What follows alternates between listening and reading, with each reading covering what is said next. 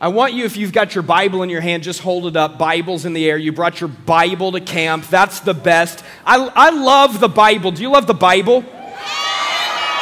It's amazing. We open God's Word, and maybe camp is a little different for you because cell phones have been left on the bus or with your camper. This is the greatest detox of all time. If your youth pastor has not taken your cell phone, you should pray for them. And I'm not even joking. Being away from our phones for a few days is one of the greatest spiritual fasts that you could ever do. And so, amen. We bring a copy of God's Word, and maybe you don't normally take like a regular Bible to church, but can I challenge you to do your devotions out of a regular Bible? Take a regular Bible to church, like down with fake Bibles. I'm all excited about like the one guy with the cell phone Bible and the iPad. It's all great. I love it. It's amazing. But I've never one time had a pop-up notification happen while I was reading this. And if I did, trust me, you'd be hearing about it. When I'm reading God's Word, I'm able to highlight things, and you're close enough to see that when God is speaking things to me, I'm able to write it here in the margin, and these notes don't go away when I get a new phone. They're right here, and one of the most important things that I own, or actually several, are Bibles that my grandfather and great-grandfather and great-great-grandfather and men of God who have impacted my life and women of God who've impacted my life greatly. I have copies of their Bibles. And sometimes I just open them and I read what God was speaking to them when they were my age. And my grandfather's Bible, he has notes in it from when he was your age, and it's just absolutely incredible. Something important. Something special, something honoring about just getting into God's Word without distraction. And how interesting to think that on planet Earth today, there's still 1/3 of the population that doesn't have a copy of God's Word in their language. 1/3 of the population has not yet heard the gospel. There's still 1/3 of us that don't have what you and I have the honor of holding right here.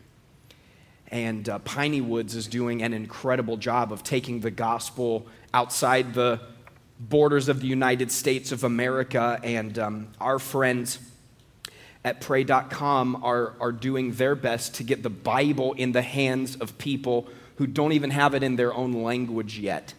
And so if you want to talk to me a little bit more about that, we've got some shirts and some info about that out here in this side of the lobby, not after the service, but at some point tomorrow morning or before the service tomorrow night. I want you to check that out and really pray about how God could use you to take this book to people who don't have it the way that you do. This is the Word of God. Every single word in it is inspired. This is God's mind on paper. It is relevant to every situation. It is relevant for every generation. It is the inspired Word of God. Now, while every word is inspired, the chapter numbers and the verse numbers not inspired. Those were added later to make it a little easier for us to dig in and find things more readily and quickly. And so these sections that we're studying in Matthew chapter 5 are not disconnected. Jesus began to explain in the beginning of the Sermon on the Mount, at the beginning of chapter 5, to current and potential disciples, this is what it means to be my follower.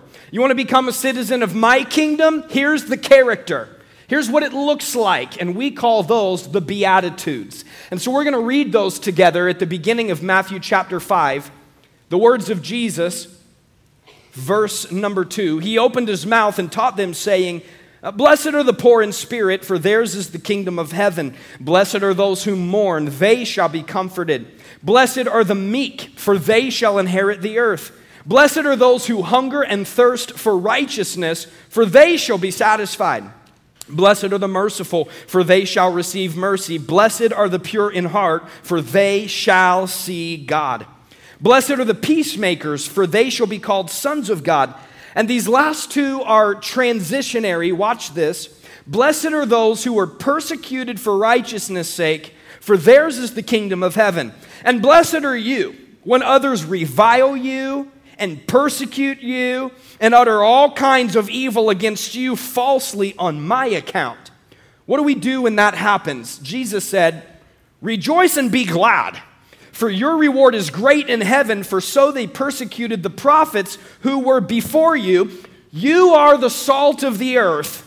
You are the light of the world. When we are persecuted, we have this tendency to withdraw from the situation. It's our natural inclination to fight or to flight. But Jesus says to that, no. You have an important role to play even in a world that persecutes you. And because you play that role in the world, the role of salt and light, get this, the world will persecute you. Jesus said, yea, all that live godly in Christ Jesus will suffer persecution. You are the salt in a world that is decaying because of the corruption that sin brings. And I believe that we see three major things in Scripture that sin is doing every day. And we took a look at the first one of those last night. The world is decaying because sin is corrupting. Sin is a corrupting power, and you are the salt of the earth. You're like salt on a piece of meat. You're slowing down the corruption and helping make it possible for people to trust in Jesus. In other words, where Christians exist, things change. Crime rates start to plummet. Like in the year 1904, a revival began in the country called Wales under the ministry of a young evangelist, 26 years old. His name was Evan Roberts. And the after effects of what God did through a revival that happened through the ministry of this young guy in this one city was measured between the years of 1902 and 1907. Because of a revival that broke out, I don't want you to miss this, because of a revival that broke out in the church, crime rates plummeted by 50%. Drunkenness plummeted by 50%, and criminal sentencing plummeted by over 50% because God was doing something in the church. The world is decaying. It's getting worse. It's getting worse. I don't know if you missed it last night, but it's getting worse, y'all, and you are the salt of the earth. And where salt is sprinkled, the effects are visible. But sin is doing more than just corrupting the culture. We just can't move on from this until we fully realize that no matter how public, no matter how private, no matter how big, no matter how little, no matter how understandable, no matter how relatable your sin is, get this, sin always destroys. Sin is seeking to destroy you. It destroys. Where sin is present, something has to die. The Bible says in Romans chapter 5, verse 12, wherefore by one man sin entered into the world, and death comes by sin, so that death passed upon all men. Why? Because all have sinned. Who sinned? Say it. All means all, and that's all that all means. I sinned, you sinned, we all sinned, and death comes because of sin. Maybe you've heard the phrase, the 7 deadly sins. You've heard about that. I mean, that sounds like dark, the 7 deadly sins. All sin is deadly, but these are relatable. They're things we can identify with. Maybe let's take a look at how sin is destroying us. Did you know that you can have a beautiful relationship that is filled with love and with life? But when lust enters the equation, it destroys love. Lust destroys love every single time. 7 deadly sins, number 1 on the list, say it. Yeah, you got it. You know, you can have a body that is full of health and full of life, but allow gluttony to enter the equation, and you'll eat yourself straight into heart disease. And the very substance that God intended to sustain life will be the thing that ultimately takes life. Gluttony destroys health. You can have all of your needs met. In fact, you could live in the United States of America, where if we gathered up all of our poorest citizens, according to a 2022 study, all of our poorest citizens, put them inside the boundary of another country, that country would instantly become one of the richest countries in the world. You can have all of your needs met, but let greed enter the equation, and your desire for more and more and more and more will ultimately make you poor, because covetousness kills contentment. You can have every opportunity in front of you in the world. You're young right now, and it seems like all you have in front of you is time.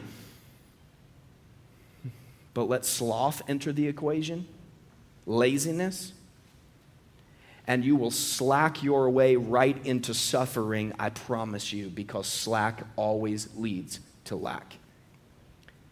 You can live at peace with all men. The Bible says if a man's ways please the Lord, he makes even his enemies to be at peace with him. But let wrath enter the equation, and anger will destroy your mind. Anger is like a cancer that starts over one small situation and builds to the point that sometimes people are angry at people that they don't even understand why they're mad at them. They just feel like they're supposed to be mad. And if you don't believe me, turn on any news station. Republicans mad at Democrats. This guy mad at that guy. This girl mad at that girl, and they don't even know why they're mad at each other. They just know that it started with one small thing and it built, and that's what wrath does.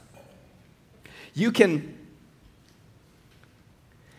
have good relationships with most people, but envy will destroy relationships with every person that you've ever called friend.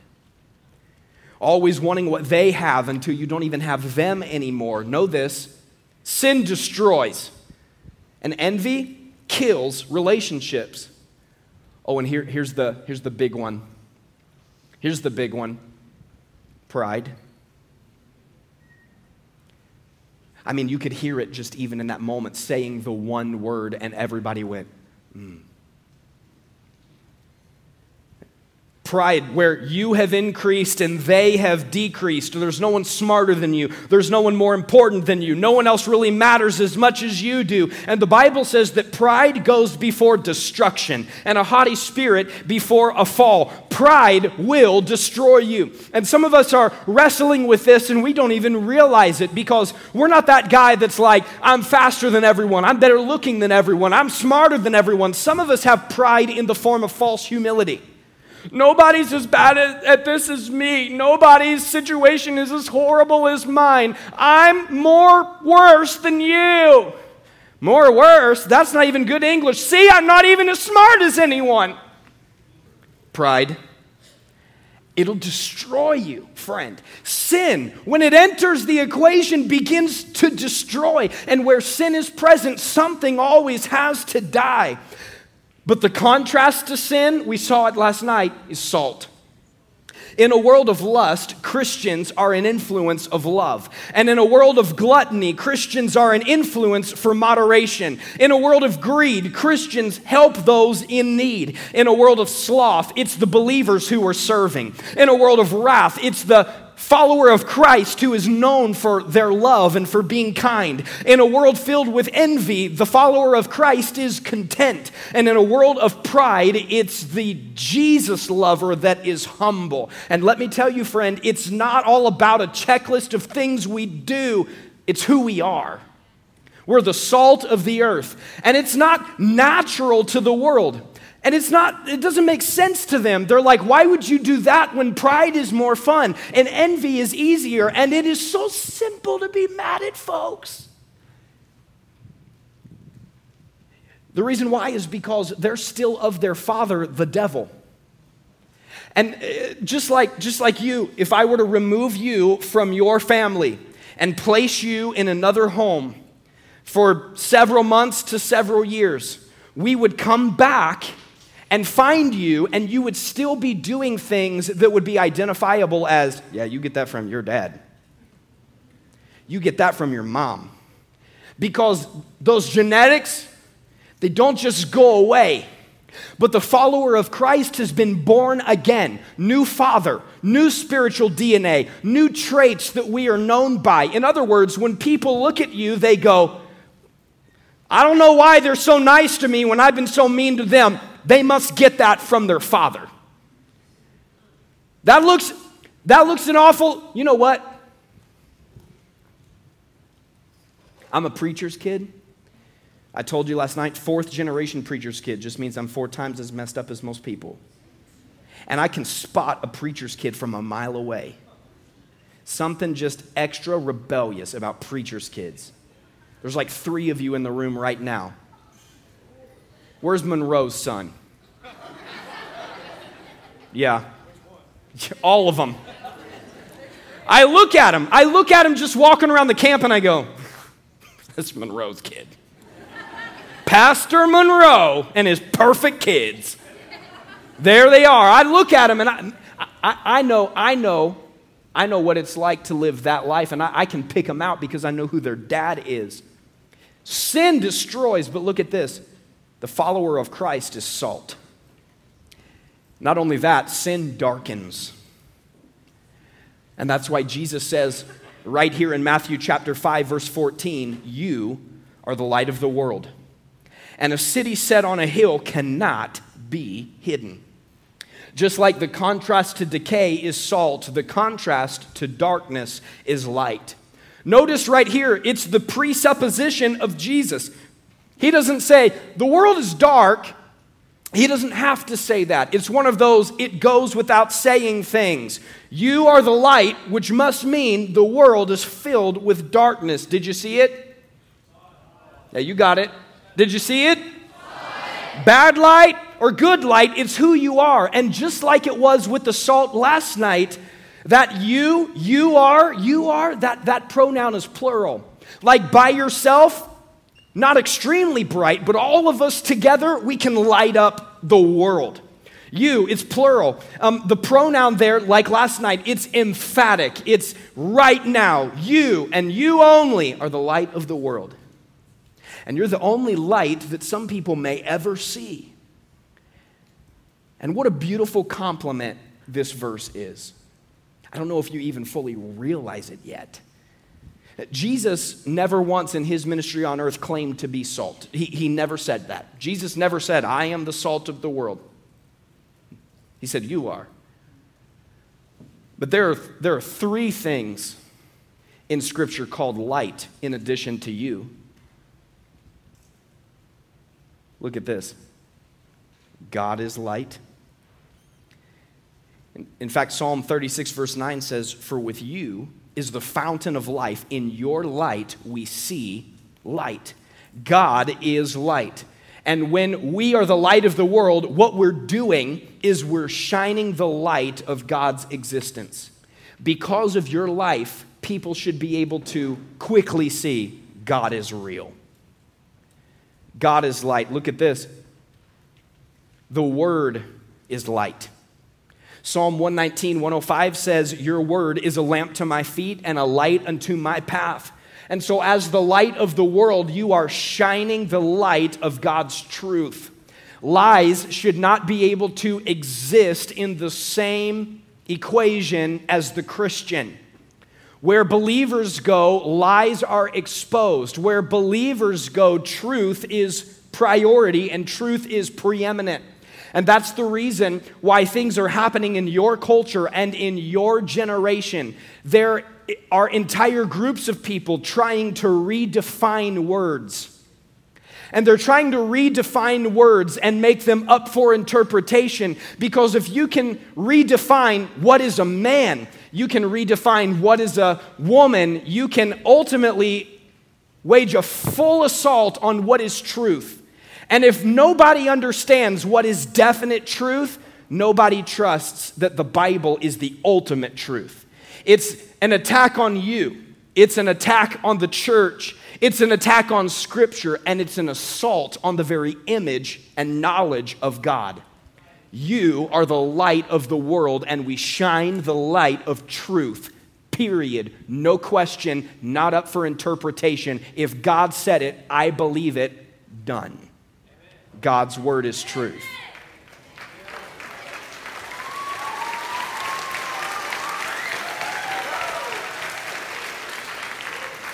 God is light, the Word is light, and Jesus is light. In fact, in John chapter 8, verse 12, Jesus spoke to them saying, I am the light of the world.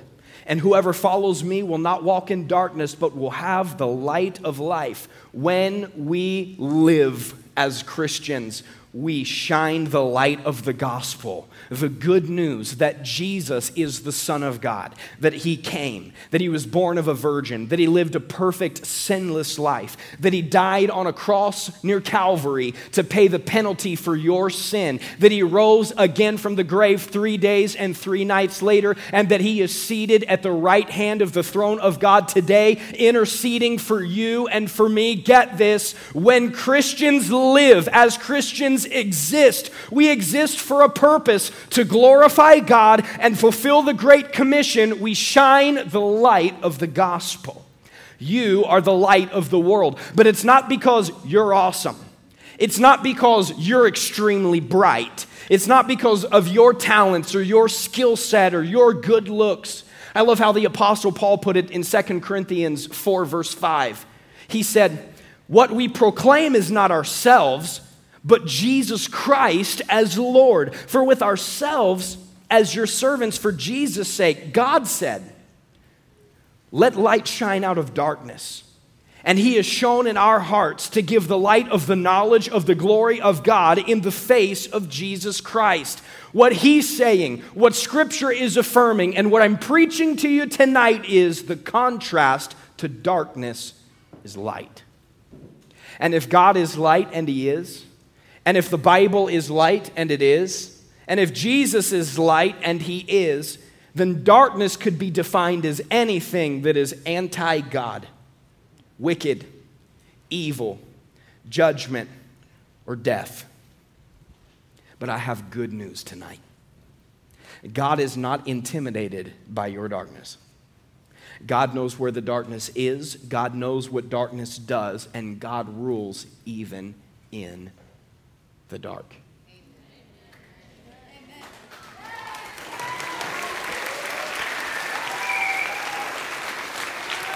So, if you are a child of God, and notice the big if. We keep coming back to this if last night, tonight, and every night of this week at Piney Woods. If you are born again, if you are saved, you have been delivered from darkness into his glorious light. Your Father is not scared of the dark. Your Father knows everything there is to know about the dark, and your Father is sovereign and in control of everything, even the dark. Watch this. If you've got your Bible, go to the book of Ephesians. Let's just flip over to the book of Ephesians chapter 5. I don't want you to miss this. A great passage on light, and in verse number 7 of Ephesians 5, here's what the Bible says. "Therefore, do not become partners with them. For at one time you were darkness, but now you are light in the Lord. So walk as children of light. For the fruit of light is found in all that is good and right and true. And try to discern what is pleasing to the Lord. Take no part. Take what part? Take no part in the unfruitful works of darkness, but instead expose them." Pastor John, why do you talk about things that most people don't talk about? Why do you point out things that some, like maybe even some like pastors that I've seen on social media are scared to talk about? Because the Bible compels me to do so. Take no part in the things of the dark, but rather expose them, for it's shameful even to speak of the things that they do in secret. But when anything is exposed by the light, it becomes visible. For anything that becomes visible is light. Therefore, it says, "Awake, O sleeper, arise from the dead, and Christ will shine on you. And look carefully then how you walk, not as unwise, but as wise, making the best use of the time, because the days are evil. And don't be foolish." But do what? I don't want to be a fool. What do I do then? Understand what the will of the Lord is.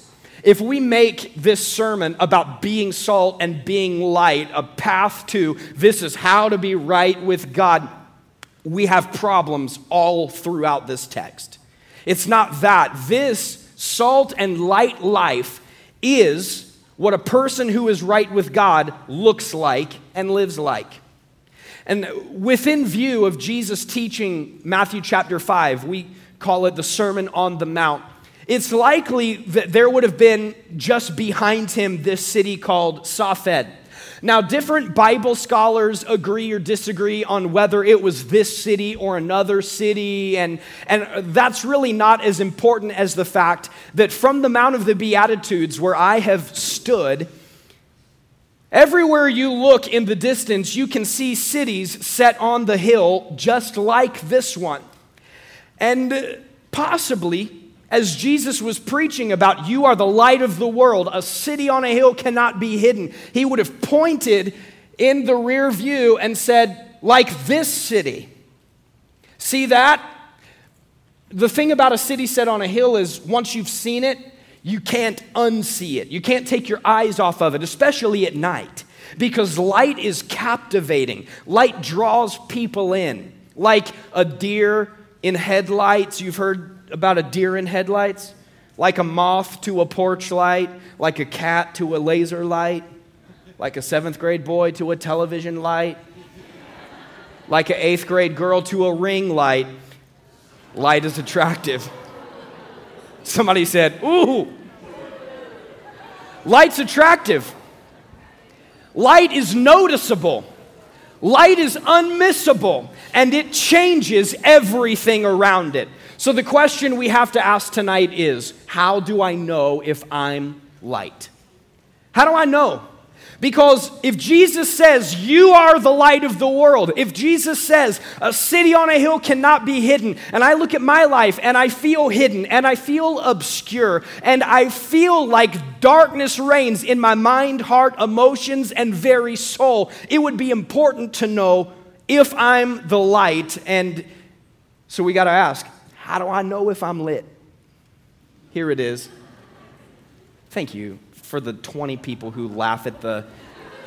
I put youth pastor jokes in there for you. You're welcome.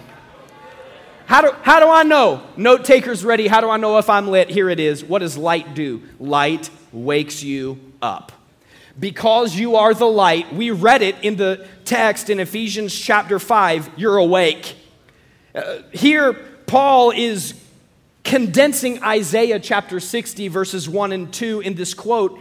And he's saying darkness is for laying down. Darkness is for depression. Darkness is for blindness. Darkness is for sleep. But you're the light of the world. So Jesus is the sun. You are the moon. And even in the darkest of night, Christians aren't laying down. Christians aren't quitting. Christians aren't going to sleep on the job. Christians are the light of the world that reflects the glory of God's Son everywhere that they are. Awake, O sleeper, and arise from the dead. Chances are this morning at some ungodly hour, your youth leader decided it was time to awake, O sleeper. And when you got out of bed, it looked like the dead rising. And what they did was walked over to this spot on the wall next to the front door, and they did what we begged them not to do. They turned on the light.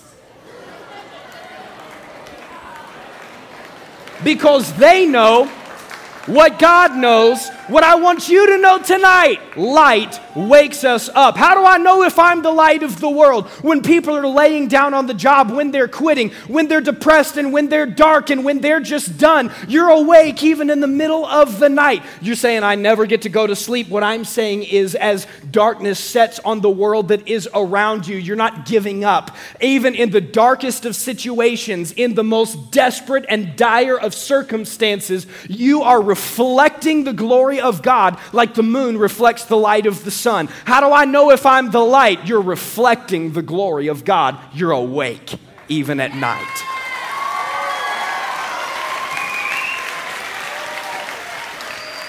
Get this. Not only do you need to wake up, we're walking. Light keeps us walking. We read it. We read it in the text. Did you see it? In Psalm 119, thy word is a lamp unto my feet and a light unto my path. The world is dark and the future is unknown to all but God. And he doesn't show us everything that's down the road. He just calls us to look carefully how we walk, not as unwise, but as wise. I want to be wise, don't know about you. And the answer to that is, thy word is a lamp unto my feet and a light unto my path. I don't know what next year looks like. I don't even know what tomorrow looks like. But I know that God's word illuminates one step at a time. They had no Coleman lanterns. They had no LEDs. They had a simple lamp that revealed, take the right next step, take the right next step, take the right next step. And those who are the light of the world are walking when others are tripping, when others are falling, when others have the blindfold of sin and they're filled with darkness within. We're walking, we're moving, we're serving, we're going, we're reaching, we're doing, we're calling, we're loving, we're serving, we're changing because light compels us to walk. You are the light of the world.